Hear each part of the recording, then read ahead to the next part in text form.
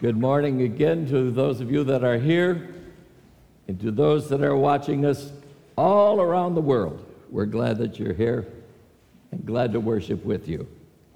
The second reading this morning is from the 90th Psalm. You may follow along as it's on the screen. Lord, you have been our dwelling place throughout all generations. Before the mountains were born, or you brought forth the whole world, from everlasting to everlasting, you are God. You turn people back to dust, saying, return to dust, you mortals. 1,000 years in your sight are like a day that has just gone by, or like a watch in the night. Yet you sweep people away in the sleep of death. They are like the new grass in the morning. In the morning it springs up new, but by evening it is dry and withered. Our days may come to 70 years, or 80 if our strength endures. Yet the best of them are but trouble and sorrow, for they quickly pass, and we fly away. Teach us to number our days, that we may gain a heart of wisdom. And may the favor of our Lord rest upon and establish our work of our hands for us. Yes, establish the work of our hands. Friends, this is the word of the Lord. Let us pray. Almighty God, Sovereign of the universe, we humbly come before you this hour, asking, O God, that you would open our ears to hear your word, our eyes to see all the blessings you have for us, and we ask that you would touch our wills to put our feet into action to follow wherever you lead us. Precious Lord, we bow before you and ask that the words of my mouth, the meditation of our hearts, will be acceptable to you, our Lord, our strength, and our Redeemer. Amen. My friend Terry Suma, who is sitting out there at the gym, said he heard that I was going to preach, and he said, well, you're going to talk about money? I guess my reputation follows me. I told him, no, this was not Stewardship Sunday. I spent 7 days in Hawaii suffering for Jesus, week before last. When I checked in at the Honolulu airport, the agent said to me, Mr. Longley, I'm moving you over one seat so that the middle seat will be empty and you could have more room. I was elated because I wanted to work on this Sunday sermon during the return trip, and I welcomed the extra space. However, no sooner was I seated when a young couple with two very small children, aged 2 and 6 months, sat on either side of the aisle, each one holding a child. The young husband that sat on the aisle beside me said, oh, thank goodness for the empty middle seat. Thank you so much for the gift of the agent. So I opened the tray in front of me, placed my sermon, and worked very diligently for 15 or 20 minutes. And then this young father asked me, tell me, sir, what do you do for a living? When I told him that I was a retired Presbyterian pastor, his eyes lit up. I thought it was something like that because I saw the word God on the pages you were reading. He began to tell me his story, and he talked, and he talked, most of the way home. You name the subject, and we covered it. His father, he told me, is the pastor of a mega church in Hawaii with 15,000 members. But he said he was a PK, a preacher's kid, and he was wayward and had been booted out of Bible college because of sex and women and drugs.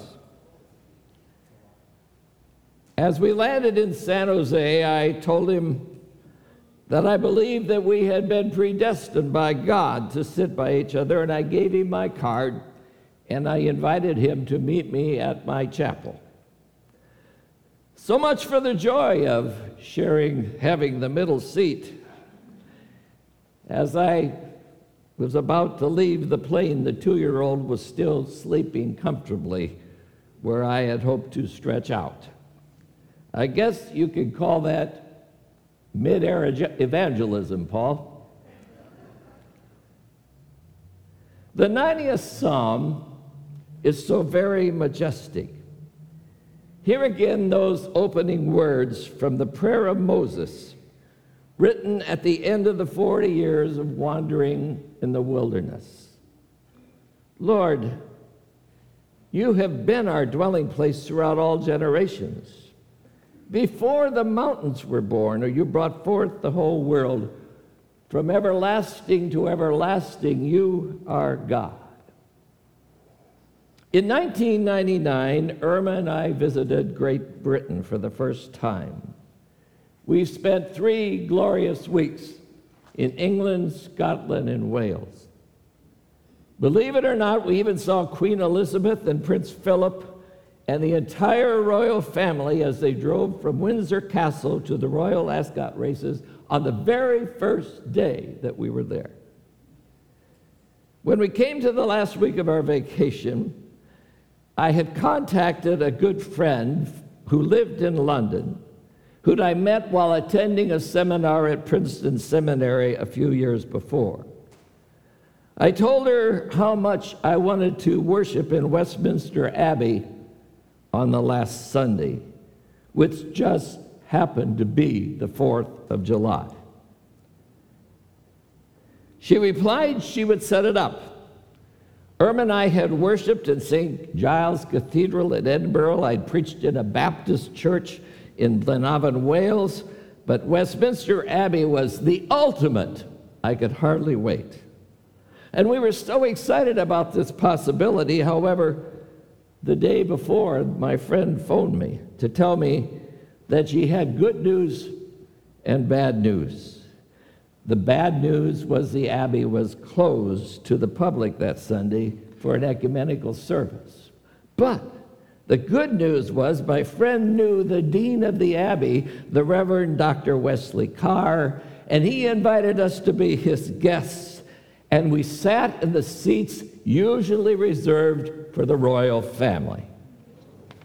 We were treated like dignitaries, and we were overwhelmed.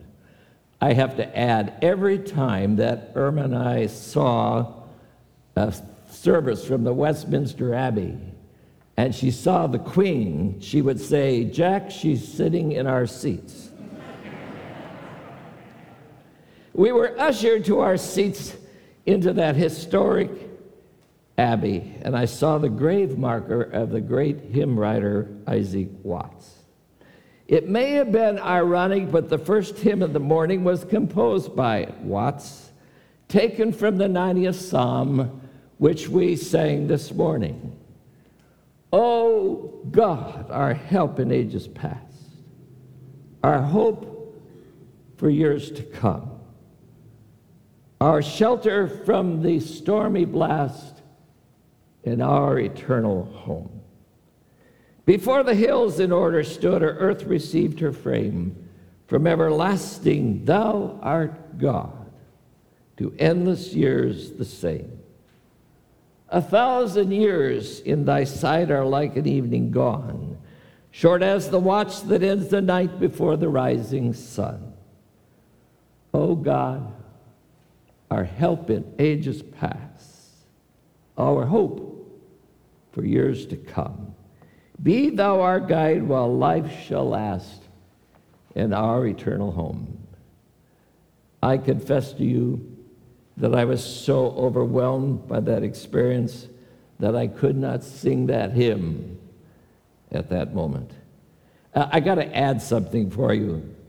For the offertory, Christopher, that morning we sang in Westminster Abbey, the 4th of July, the Battle Hymn of the Republic, with that magnificent organ leading the congregation and the boys' choir singing the descant. And mind you, the 4th of July, this was in Great Britain at the Westminster Abbey.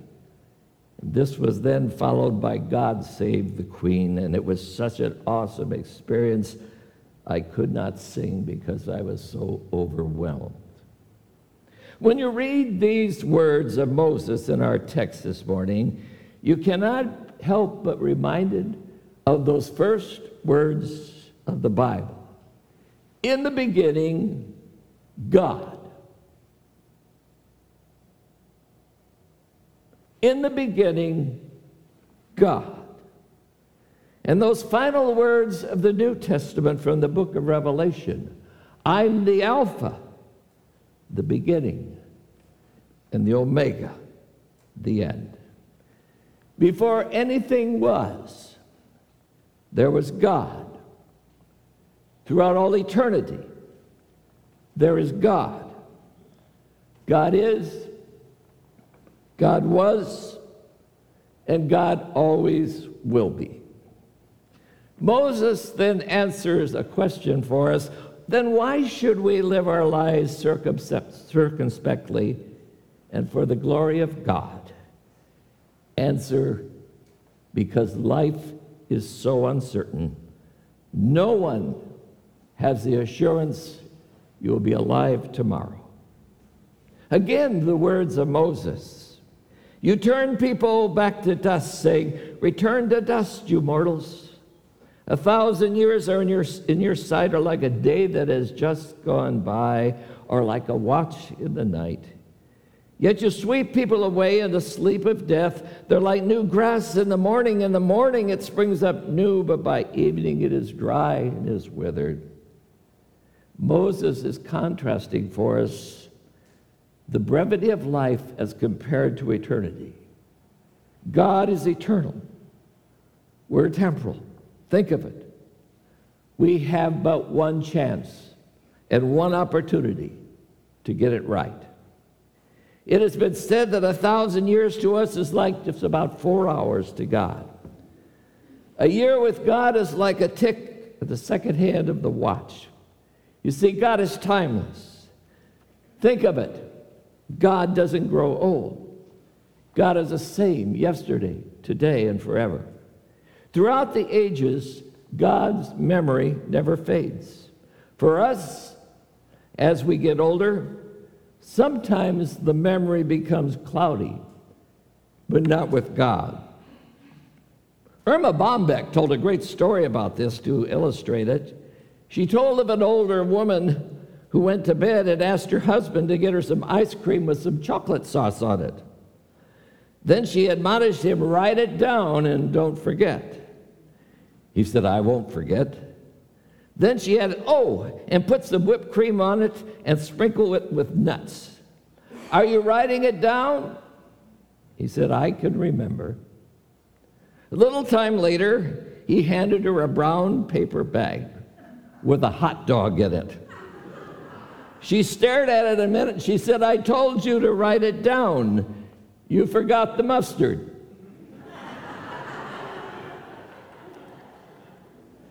God never forgets anything except our sins.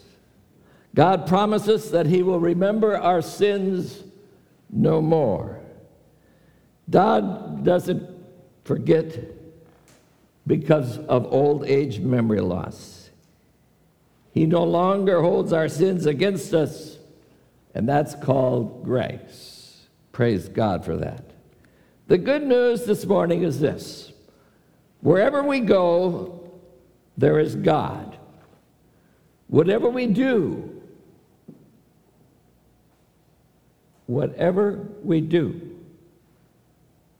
God knows. With God, there are no secrets. You can hide them from others. You can hide them from your loved ones. You can hide them the bulk of your life. But with God, there are no secrets. Our lives are totally scrutinized by God. He saw us, said the psalmist, at that very precious moment of conception. He observed us while we were being woven together in our mother's womb. And he was there at our birth. And the psalmist tells us that all our days, every one of them, were known by God before there was yet one. God knew that you would be here this morning. It is no surprise to God to say, well, there is Chris this morning. I thought he'd be on the golf course. But there he is. God knew. God knew in the beginning. As we read from Ephesians, he called us in Christ Jesus. He chose us in Christ Jesus before he said, let there be light. We now read these verses. Our days may come to 70 years or 80, if our strength endures, yet the best of them are but trouble and sorrow. Therefore, teach us to number our days that we may have a heart of wisdom. Are you ready for this? Our days are numbered. My days are numbered. Your days are numbered. Moses is warning us in these two verses, don't waste your life. Seize the moment and seize the time you have. Now, today, our life is so brief in the span of eternity. This is the only time we have to prepare for the eternal. We get but one shot at life, just one, and you'll never relive this moment today. For each of us this morning, life begins, and someday life will end. At the age of 85, soon to turn 86, these words of Moses speak very loud and very clear to me. I'm well aware of my own mortality. I've officiated at over 500 funerals and memorial services in my 63 years. Of both young and old. It's true. Life begins and life will one day end, and the death rate, dear ones, is still 100%. I came face to face with death 4 years ago when my beloved wife of nearly 59 years died very suddenly and unexpectedly. It was a vivid reminder of how fragile our lives are, and that we will all one day stand in the presence of Almighty God. Now is the time when we prepare for the eternal. We don't wait. Only God knows our datelines. Not one person here this morning, not one person here today has the assurance that you will wake up tomorrow morning. The Apostle James wrote, listen, you who say, today or tomorrow we're going to do this or go to that city, spend a year here, carry on business and make money. Why, you do not know what will happen tomorrow. What is your life? You're like a mist that appears for a little while and then it vanishes. Instead, you ought to say, if it's the Lord's will, we will live and we will do this or that.